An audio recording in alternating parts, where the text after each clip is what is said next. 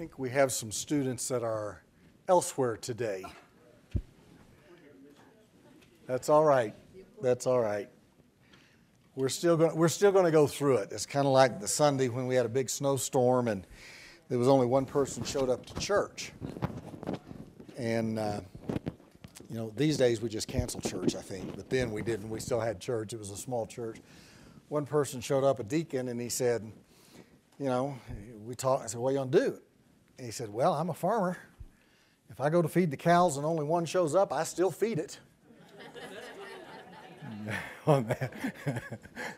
So we had a short service and went home and all of that. All right. A couple of things I want to back up on. I made a comment, I think, in our last time together that I want to make sure is not misunderstood. I made the point that funerals are not primarily evangelistic. I don't want you to get the idea that they're not evangelistic, because in a sense, everything we do in ministry as Christians has that underlying hope of evangelism. Okay? But my primary concern in those times is to minister to the needs of the grieving. And I use that illustration that when Jesus had the 5,000 that were hungry, he fed them. He took care of some physical needs first. World Vision, others that are in other parts of the country that are feeding the hungry, they first feed, then they share. Okay?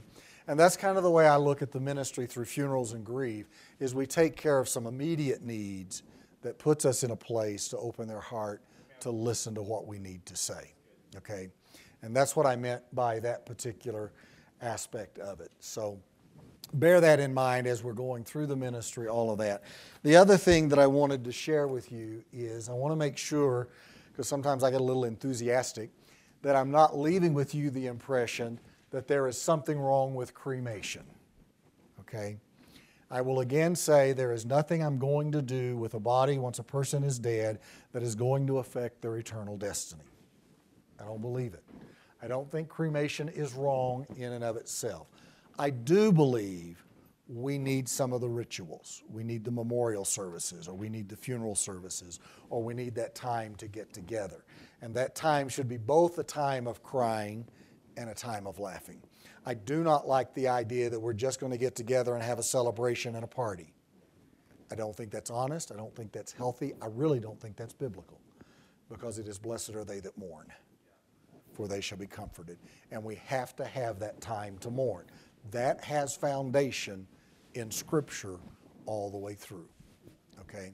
So I think that's the key to it. I do think, in what I was saying last week about the importance of the body, I do believe it does matter what we do with the body after a person dies, in the sense that the Bible talks about a proper burial and speaks of it as a shame or a disgrace, or if somebody doesn't have a proper burial. I don't think that means you have to have a burial in the earth necessarily. I think it speaks to the respect for the body and for the love. If a man live 100 years and have 100 kids, or however many kids he has, and he does not receive a proper burial, it would better that he had not been done. What that speaks to me is he's got nobody. He's got no love. He's got no life in there. There is nobody that cares at his death. Okay? And I do think our society in the United States is at a point of minimizing the respect for the dead. And I think that's dangerous. I don't think that's biblical. I think we have to have that respect, and we have to remember them. You ought to read the books about the martyrs in the early church and what they went through. And I think it gives you a greater appreciation for that, and to have that respect for the person that's died. Okay? That's the point that I want to make on all that. We're going to talk today a little bit about children and funerals and cremation and several things that are there. You'll remember the time that the children came around as Jesus was in the crowd, and the disciples began to rebuke the children to get them away, and Jesus rebuked the disciples and said, "Suffer them, let them come to me, for of such is the kingdom of heaven." I think we are making a big mistake in our society by pushing children out of funeral rituals and participation. By the way, I believe funerals should be participatory, not a spectator event. One of the problems, and one of the people don't like funerals or memorial services, is we tend to just go there and sit. And I think there needs to be some participation when we can. Now, granted, not every single person there can necessarily have a part in the service, but you can have some ways that you engage and participate in that sense. And I think for those who love the person that's died, their participation is important in some way, even the children. And you can read the notes. I, as usual, will bounce all over the place, so I probably won't get through all of those as we go through it. But I want to share with you something I experienced years ago that has stuck with me in a lot of ways. We were doing a service for a woman who had died. She had been a Catholic nun at one point, and during her time as a nun, she worked in a facility that was dealing with AIDS research. This was back when AIDS was fairly new, and we didn't know a lot about it. It was kind of the new thing that was out there. She spent some time doing that, and she later left being a nun. She married a gentleman, and they had a couple of children of their own. But she developed AIDS herself from exposure she had during the time she was working in this facility, an institute. Now, those that knew it, there were some that judged how she had AIDS. She came by it not because of sin, but because she was working trying to help others in that sense. We were doing her funeral. I was the funeral director on her funeral. And they were doing a Catholic Mass because she was still Catholic. So we had the service. We went to the Catholic Church, and Ross, Bill Ross was the priest. And as we were there, these two kids, if I can put it, were running around just making havoc in the church before the service as people were gathering. I mean, they were loud, they were noisy, they were screaming, and, it was distressing to some other people. So I went to the father and I said, "Do you mind if I get your children and visit with them a minute?" And he said no. So we pulled them together in the narthex with the kids, and there was a sofa there, and I sat down and got down on their level and started talking to them. Well, Father Ross, as the priest in the church, was there, and he was listening. And I just talked to the kids, and I said, I want to talk to you about what we're doing here, what we're going to do. So I talked them through what was going to happen during this service, that we were going to take the casket and place it here, that the Father was going to come, he was going to bless it, we were going to put the pall on it, we were going to take it in, they were going to sing some songs, they were going to do communion in the Mass, and we just started walking through everything that was going to happen. Well, the husband was there listening, and a little bit I saw the crowd, people just began coming around listening as I was explaining what was about to happen. The kids settled down. They were a whole lot calmer. We talked about their mom just a little bit. The priest came to the kids in and said, "Would you like to help carry the gifts up when we do communion and we do Mass?" Because theirs is they will usually have someone come and present the gifts to the priest. So when the time came, they had an adult with them. They came and they carried up the bread and the wine to hand to the priest at their mother's funeral. And they participated in it.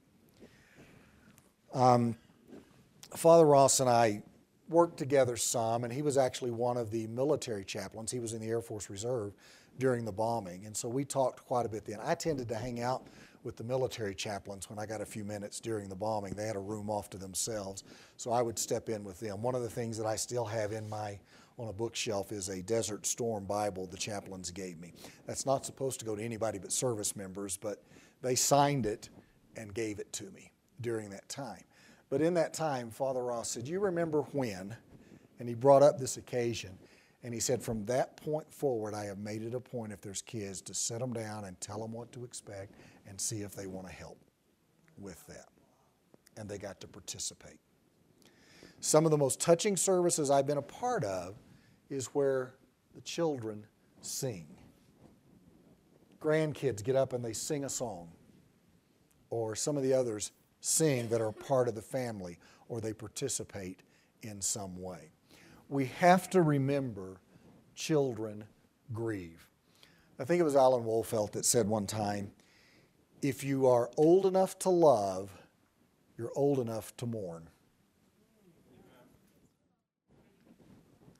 Our kids grieve and mourn, and sometimes they don't understand what's going on because we never talk to them. Go in the other room and be quiet. And we don't set them down and talk to them about what's going on, and they're hurting, you know. And children will teach us a lot. One of the things I've learned from children is you got to dose your grief sometime, your mourning. All right? If you sit and cry all day, every day, that's not necessarily healthy. Now, the first few days you may, but you will move beyond that. If you don't, you may need to come to a point of learning like kids do, dose it. You will see kids, and I've seen this many times, they will come crying and screaming about a mom, a dad, a brother, a sister, a grandma, someone that's died. And 5 minutes later, they're laughing and giggling and playing and wrestling on the floor. And that's okay. They're dosing it. They're taking it in time. Grief comes in waves anyway. It'll wash over you and wash out. It'll wash over you and wash out. And hopefully in time it gets less frequent that the tidal wave of grief comes in on that time. Involve the kids. One of the first funerals I did as a pastor, I was a young guy, and it was an old gentleman that came to church some.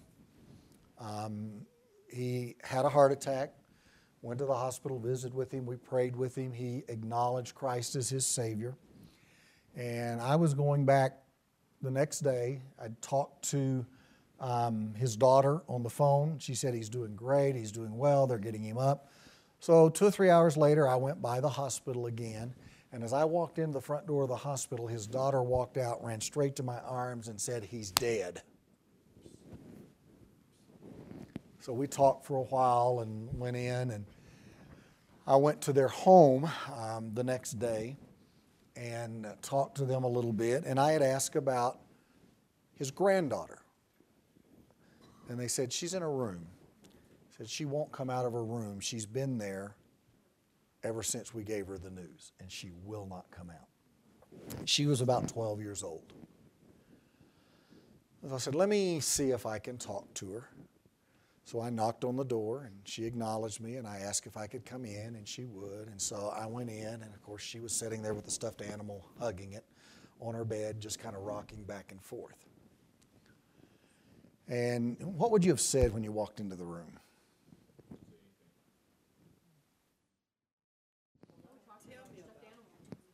Yeah. Well, I mean, I sat for a minute, and I finally called her by name, and I said, "Tell me about your granddad." She began to talk about Granddad, the times they spent together, the times that they had ridden horses, the saddle he had given her. I mean, they just talked to her. She just talked about him for a while. She told me about the animal that she was hugging and what it meant to her, why that particular animal, why she was hugging it, that Granddad gave it to me. You know, and she just began to talk about him. And she cried. And we talked, and, you know, I said, "Well, what about his services? We got it. You can't do the same thing for everybody, all right? Please understand. Don't take my words and say this is the pattern for every child you deal with, because everybody's different. You're going to have to be attuned to the circumstances and the prompting of the Spirit, okay?" Well, we talked a little bit about his service, and we came up with ways that she could participate. And I told her, "Why don't you write a letter to your granddad? Why don't you write a letter about how you feel? Let's put it in the casket with him." You know? So we just talked about some of those things, and after we talked for a while, she stepped out of her room and spent some time with her family. You got to acknowledge they're important. and they need to grieve, and they need to be a part of it. In another circumstance where a gentleman died, he and his wife were going through a divorce. This young lady was living with her dad. Her sisters were living with mom. It was not a amicable divorce. Most are not. This one was rather difficult. She didn't really like her mother at the moment. And there were some issues with Dad dying. And we were talking about, and Mom was telling me this story and all that, and I said, ask her if she would like to come in with you when we're making the arrangements for her father. And so she did. And we sat there and we talked about what would you like, for that. I've done some services where the kids have picked the songs. Little kids have picked some of the songs. Or I've told them many times, write a letter. Let's put it in with them to be cremated. Let's put it in the casket with them. Whatever, a note. Give them an animal to give them something. Involve your children with the children of someone who is grieving if they've known each other or if time is right. Some of the most precious times in my life, in my memory, have been times my kids stepped forward on their own. We were, my wife, I'm divorced now, but my wife at the time was backing out of the drive, and our next door neighbor was working on his van in the driveway next to us. His son was standing beside the van and accidentally bumped the van, and it fell on this guy and flailed his chest, and he died. My kids and my wife saw that happen. Okay. My neighbor had about 6 kids, and 2 of those were the same age as my oldest son. My youngest son was just a baby, a younger toddler, actually. And I talked with my son about it. We talked about it some, and of course these kids were coming over because they played together. They were next door neighbors, and they played together. So I sat my son down and asked him, do you want to go to the funeral? And we talked about the funeral and what it was, and we went. And I will never forget, as we walked into the doors of the church, his 2 little friends that were there because their dad was in the casket in the next room, saw Grant walk in. They walked up to him and hugged him. And they said, introducing Grant, this is my friend here. Grant didn't know what to say. He was just there as a friend. He hugged them. He cried with them. And as they played together over time, he'd come to me now and then and said, Dad, all they want to do is talk about their daddy. And I'm getting tired of it. And so we talked about that a little bit. And by the way, we adults, don't deny it, do the same thing. I don't want to see them because I don't want to hear the story again. But we need to hear the story again sometimes. All right. Now, there may be times you need to pull aside and rest and then go back. I get that. I get that. But his presence there meant something powerful to those kids that were going through grief. This is my friend that's here for me. And that can make a difference. The other story I'll tell is on my younger son that was he had to be about 7, I guess, at the time.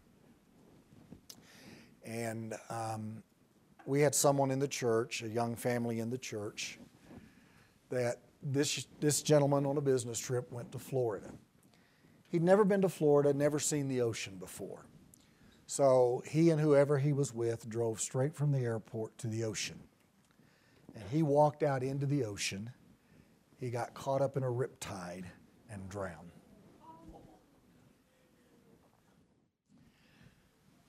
We got him back to Oklahoma, and I was asked by our pastor. Pastor called me. He was going to use the funeral home I was at.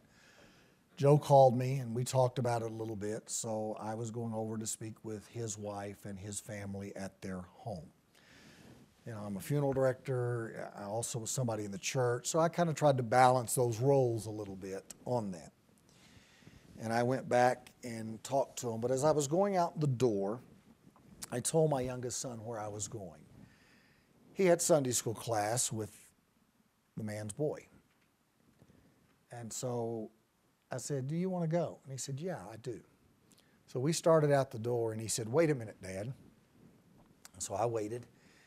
He ran to his room, and he picked up a stuffed animal.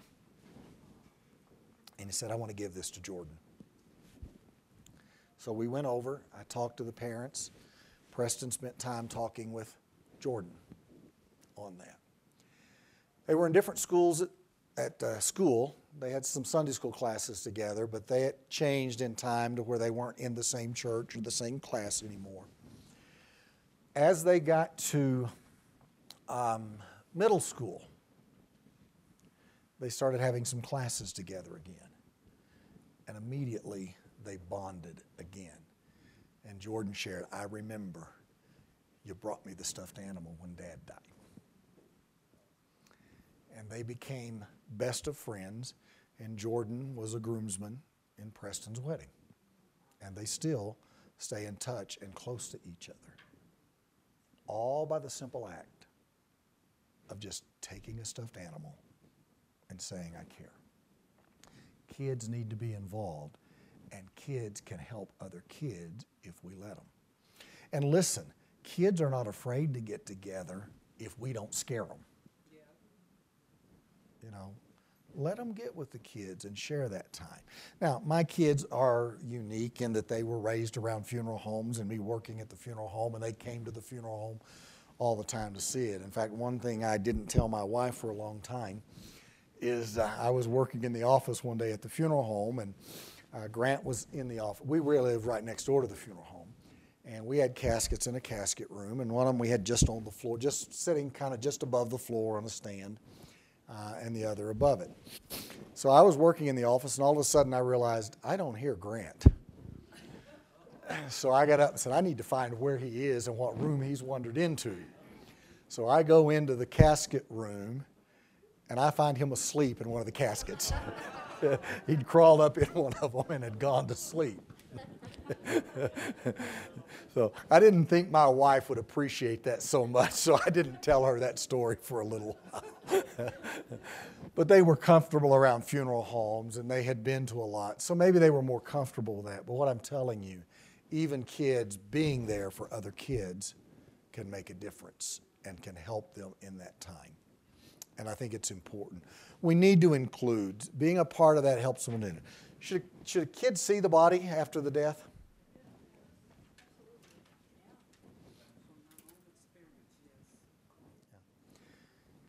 If you're going to have a viewing, the kids should be given the opportunity to. I would not force them. You don't want to make them do it, but give them the opportunity and encourage them to. But one of the keys is talk to them about what you're doing and what they're going to see. I remember I don't know how old, but one child came in and they were looking at Dad in the casket.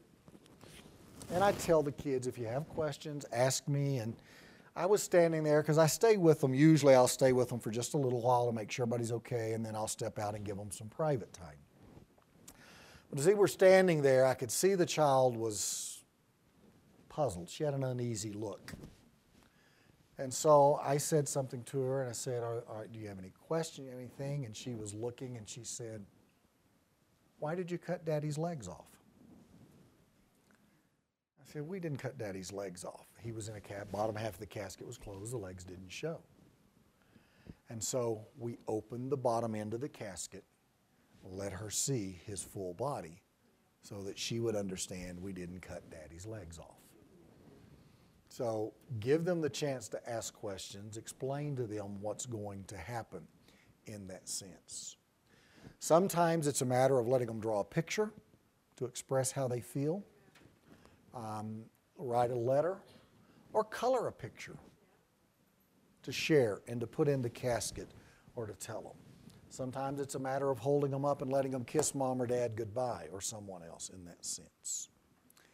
One little girl standing at the casket of her little brother who had died came to a point in quiet as she was in there by herself, turned and asked her mama, "Am I still a big sister?"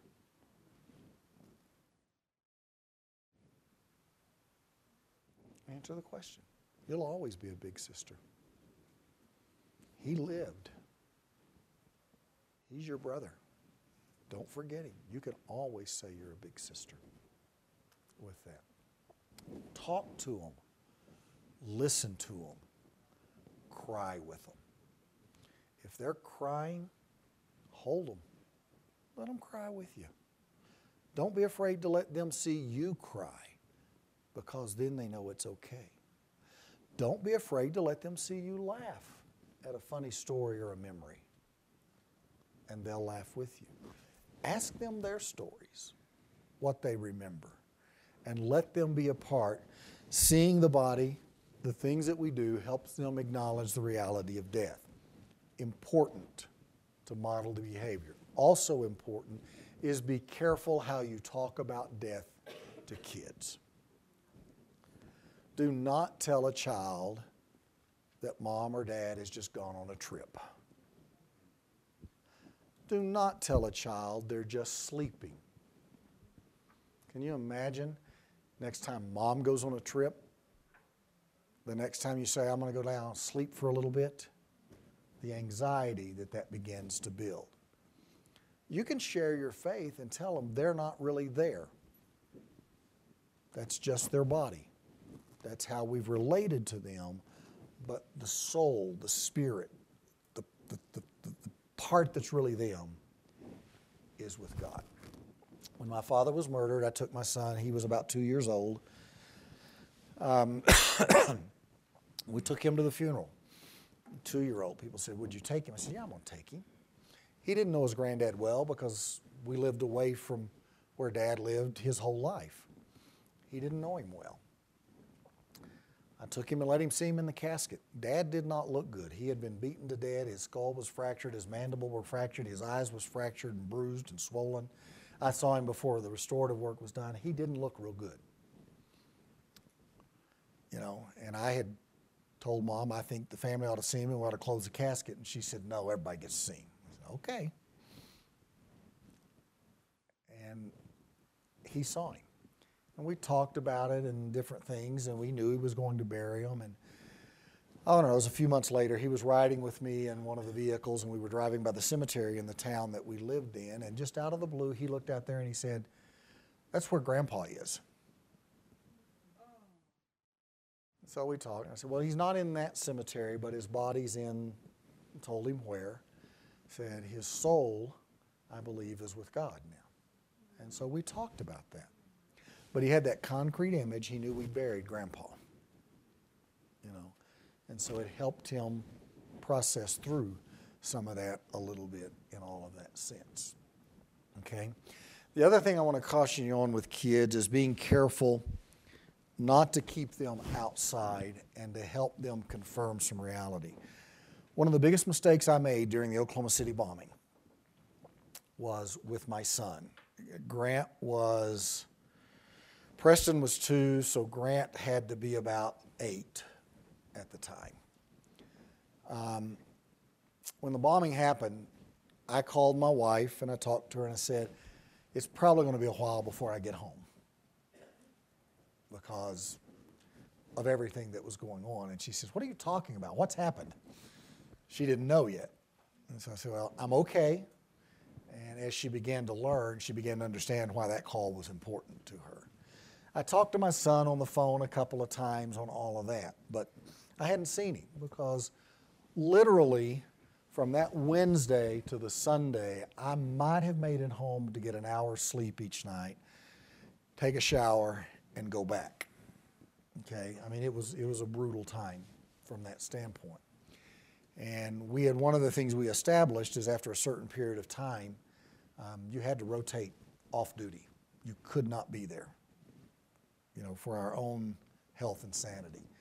So that Sunday, I bumped up against the mandatory time I had to leave. I mean, we set the rules, so you got to abide by the rules you set. So I went home in the wee hours of the morning, Sunday morning. exhausted, couldn't really sleep. So I was set up watching TV in the recliner, watching news coverage and all that. And I heard my son get up and mill around and go into my wife. And I could hear him ask her, "Is Dad home?" And she said, "Yeah, I think he's in the living room." And I heard my son go, "Yes." And he comes running down the hall and jumps in the middle of me of that recliner and hugs me.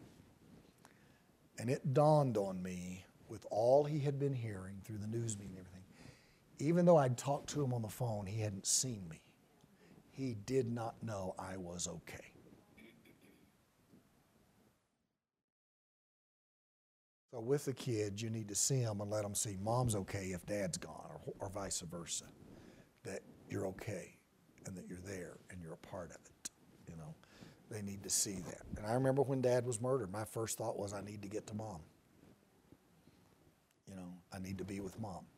I knew what was going to happen with Dad. I knew, but I said I need to be there with Mom on all that and with my brothers. And so kids need to be involved in some of that and to be able to help that. So the things that we've talked about in the way of rituals, find things that the kids can do. If they're artists, if they're musicians, whatever the children may do, let them find a way to use that as an expression of their grief and their emotion and share it together. We do a lot where people want to do just a private viewing, a family viewing. We don't embalm the body. We do bathe it, clean it up. You know, people sometimes don't understand why we have to do that because there's a fee for it. But if you've dealt with dead bodies much, you understand that there are things that happen that need to be cleaned up. Hospice nurses are great at cleaning them before we get there, but as we move them, there are still things that happen that before I can bring them up, that something needs to be done to make sure everything's okay.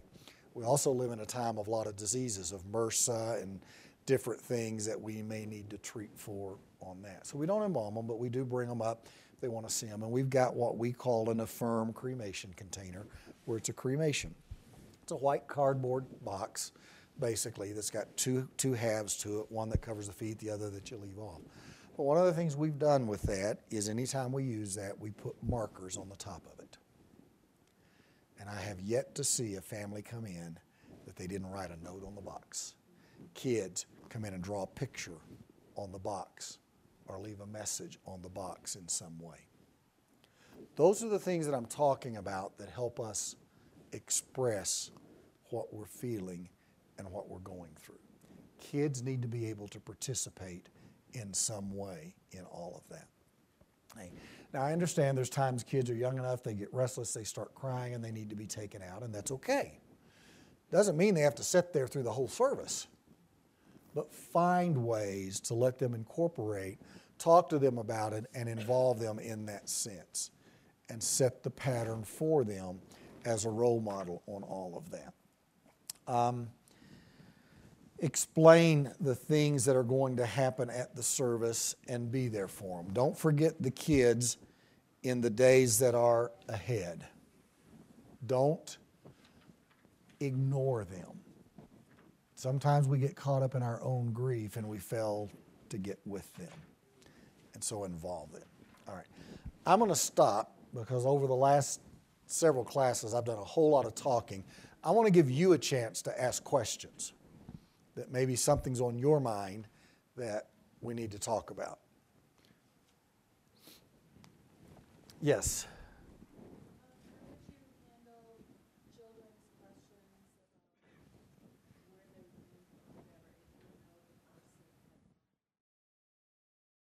Well, the first thing that I go back to is I never really know whether a person has accepted Jesus or not.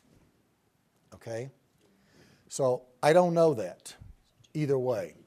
So how would I answer their question if I believe the person hasn't done it? I would still tell them that their body is either cremated or buried and that the person that's inside them goes to eternity. And that we believe that for those of us that believe in Christ, that He gives us eternal life. I don't say I believe this person's in hell. But I will say that God gives us the chance for eternal life. And that's why our faith in Christ is so important. And if they say, where is he? Is he with God? I often would say, I don't know. You know, I can believe that if he's accepted Christ, but, you know, we don't really know in some cases. But you can believe that they are, even if they're not, because we don't know. We just don't know. Okay? Families that you've helped lead through that grieving process may have had, you know, mentally handicapped individuals in the family that are mourning as well. What kind of experience have you had with leading those individuals through it? I would still say that some of the same principles applies if somebody's mentally handicapped. You've got to kind of deal with them on their level, but I would still say you give them the opportunity to participate. They may not understand fully, but in that environment, we don't know exactly all that they understand. I'll give you 2 examples. We did a service not long ago for a gentleman. His son was Down syndrome and had some limited mental capacity. But he had a little bit, and one of the things that he did with his grandpa that was important was the Midlight Express, that they were trains and collected trains and all of that. And this one I happened to speak at as well. And I talked to him. I called him by name. And I said, I know that you shared this time together, that you shared this passion with your grandfather, and that your grandfather loved you deeply. And we talked about their relationship in some of that. And then one of the songs we used at the service was the Old Mountain Railroad, you know, because it spoke to him in that sense. And so I think you still involve them. They may not understand. If they want to see the body, let them see it. You got to remember, I think there's an instinct within us that takes over sometimes that we try to suppress. Animals have rituals sometimes around somebody in the herd that dies. Pets that are living together will spend time with that body, that carcass, if you want to use that term, after this pet that they've lived with for years dies. So we don't necessarily understand what the value of some of those things are, even when words can't say it. Let them participate. Don't hold them away. Don't say they don't understand. In our instinct, sometimes we don't know what somebody really understands and what's meaningful for them. So I would encourage them to participate in that sense. And we've had several others that have been, we did a service for a young lady that had some mental and physical issues. And a big part of the service were other kids in the group she was with. And they came with their wheelchairs and they tried to sing, you know, some of the songs. So I don't know how much of that really got into their understanding, but they got to participate. And I think that's the important thing. You know, I really think some of those with mental disabilities we have to treat the same. Now, I had another one just recently scared one of my staff members to death. This grandson of the gentleman that died had some serious mental issues. And he knew we had granddad at the funeral home. And he was coming to the funeral home by himself. The body wasn't embalmed, the wasn't ready for the viewing, but he knew that's where Grandpa was being taken. So I had the manager of the funeral home at my north location standing there, and she's looking out the window seeing this guy that looks pretty scary coming up carrying nunchucks. And he's swinging those nunchucks, and he's mumbling and battling, saying, I'm Jesus. I'm God. God is back. And scares her to death. She goes out the back door, calls the police. You know, the police show up, they talk to him, they deal with him, we talk to the family, we kind of get some of the story. One of my other staff members happened to hear about that from as they were talking about it, because this was a traumatic experience, so we talked about it. So we had the service, and I intentionally put myself on that service and was there. And as we were getting ready to do the service, one of my staff members come and said, he's here and he's got his nunchucks with him. And she was wide-eyed. I said, it's okay, just relax. We let him come in, and he sat down, and you know, he got up a couple of times and he made some mumbling comments and all that, and the family was good to deal with him. They had an open microphone, and he got up to speak on the microphone. And I'm sitting there thinking, I'm not sure about this. But his parents were with him. And, you know, my staff was saying, do something. I said, it's okay. It's okay. And he got up, and the thing he said wasn't appropriate because he had mental issues. And he got real wide-eyed, and he said, did I get somebody here pregnant? I mean, that gives you an idea of his mental state. Well, his brother and his parents got him, and they lovingly and gently led him outside, got him calmed back down, and he came back in. But he had the opportunity to see his granddad, to participate in the service. And I don't know what value that may have been to him, even though the instinct is he shouldn't be here, keep him away, it's inappropriate. But you know what? They're still God's creation, and we need to love them. So I think you let them participate if they can. Now, there's certain times they can't. Somebody is violent and things like that, but that's life we have to deal with in those circumstances. I was comfortable in this case because I knew his parents were there. I knew the family was attentive and they were having it under control. I have had some services where I've had to have police present because of situations of people that I thought were unstable. They had made threats against their mother or different things. I got one guy in Oklahoma that was threatened to kill his mother. That's a sad story I won't go into right now. And so I called the police and I said, I think I might need to have someone there because I'm worried. I gave the police the name and they said, we'll be there. We were already investigating him for suspicion of murder. So we'll be there on all of that. And part of that time in trying to deal with him and trying to mediate and work with all of that, he looked at me one time and said, if you ever need anything taken care of, just call me. Okay. So anyway, other questions? I didn't have a question, but I just think it's super duper important that kids are involved. My daughters were 7 and 8 when their father died, and they had already accepted Jesus. And so at the actual burial part, we had balloons that they could put letters into, and they wrote on the balloons and sent those to heaven. So it was just another way for children to know that they're not going in the ground, they're going to heaven. Participate, yeah. I've done this with some younger kids that you think they're too young to understand the body and the soul. And I had some kids one time, and they were struggling with it, and they happened to be watching movie Puff the Magic Dragon. You see that movie, you know that? And so it dawned on me while they were watching that movie to sit down, and we talked about, and I don't remember if it was their dad or who it was that had died. And they were asking some question. I said, well, you remember Jackie Draper in your movie and what he was told? They drew a picture on paper, and Jackie Draper, the living thing inside, came out. And they began to talk about Jackie Draper, the paper, but the living thing came out of him and was different. So they began to have that concept from that little children's movie. And I said, whoever it was, your father or whoever, his body is like Jackie Paper. He's not really in it now. The living thing inside has been taken out and is now in heaven.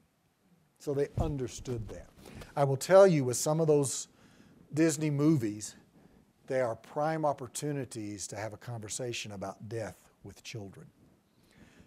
My chairman of the department, when I was working on my master's degree, I talked to him about some of that. And he said, why don't you write a thesis on using animated movies to explain children death? I never did it, but it was an interesting thought in that sense, because that's a concept they get from the movie that can be translated into very strong biblical spiritual principles with that. So if you'll listen to the grieving and to the children, they will teach you so much and help you in ways. Sometimes kids will tell you the answer that you never thought of yourself if you'll just listen to them. And the other thing I want you to be very, very cognizant of is that whenever you're going through death and grief or anything in life, those kids are hearing more than you give them credit for. They're hearing the adults talk. They hear the whispers. They see what's going on. And often they know before you ever talk to them about all of that. And listen, children today are faced with death and grief far earlier than we were, because you see it on TV all the time. You see it in the news all the time. All the mass killings and all the other killings that are there. So they're dealing with it without you. And so you really need to be involved. Take them to the vigils of someone popular that's died. You know, my child was 2 years old. Preston was 2 years old. We carried him downtown to the Oklahoma City bombing site. Part of that was my office was close by, but we walked right up to the outer perimeter where they could see the bombing site.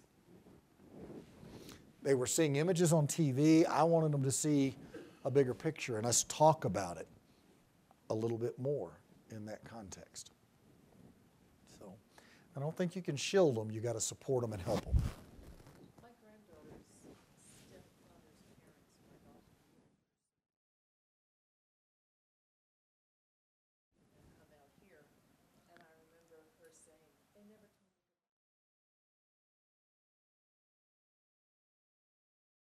Watched her, but, you know,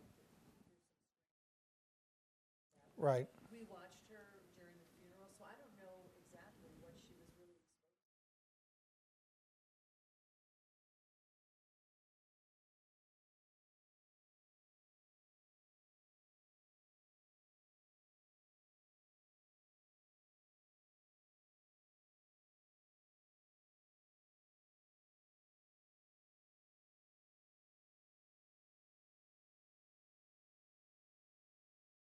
It does. And one of the things that children do understand, particularly if they're having a viewing, is you can say, this is an opportunity for us to say goodbye. Now, they may not be able to talk back to us, but we can say goodbye. You can give them a kiss. You know, now, I understand there's some circumstances when you can't. You know, there's times I've told people you can touch their hands, but don't touch their face because it's mostly wax now. You know, things like that. But there are ways you can do it and to touch it. You know, and sometimes there's times, even with parents or others, that you may not be able to see the body because of trauma, but maybe you can see the hands. Let me share one last story if I have time. We did a service that of a young man that had been hiking and went missing. Well over a year, maybe two, and he still hadn't been found.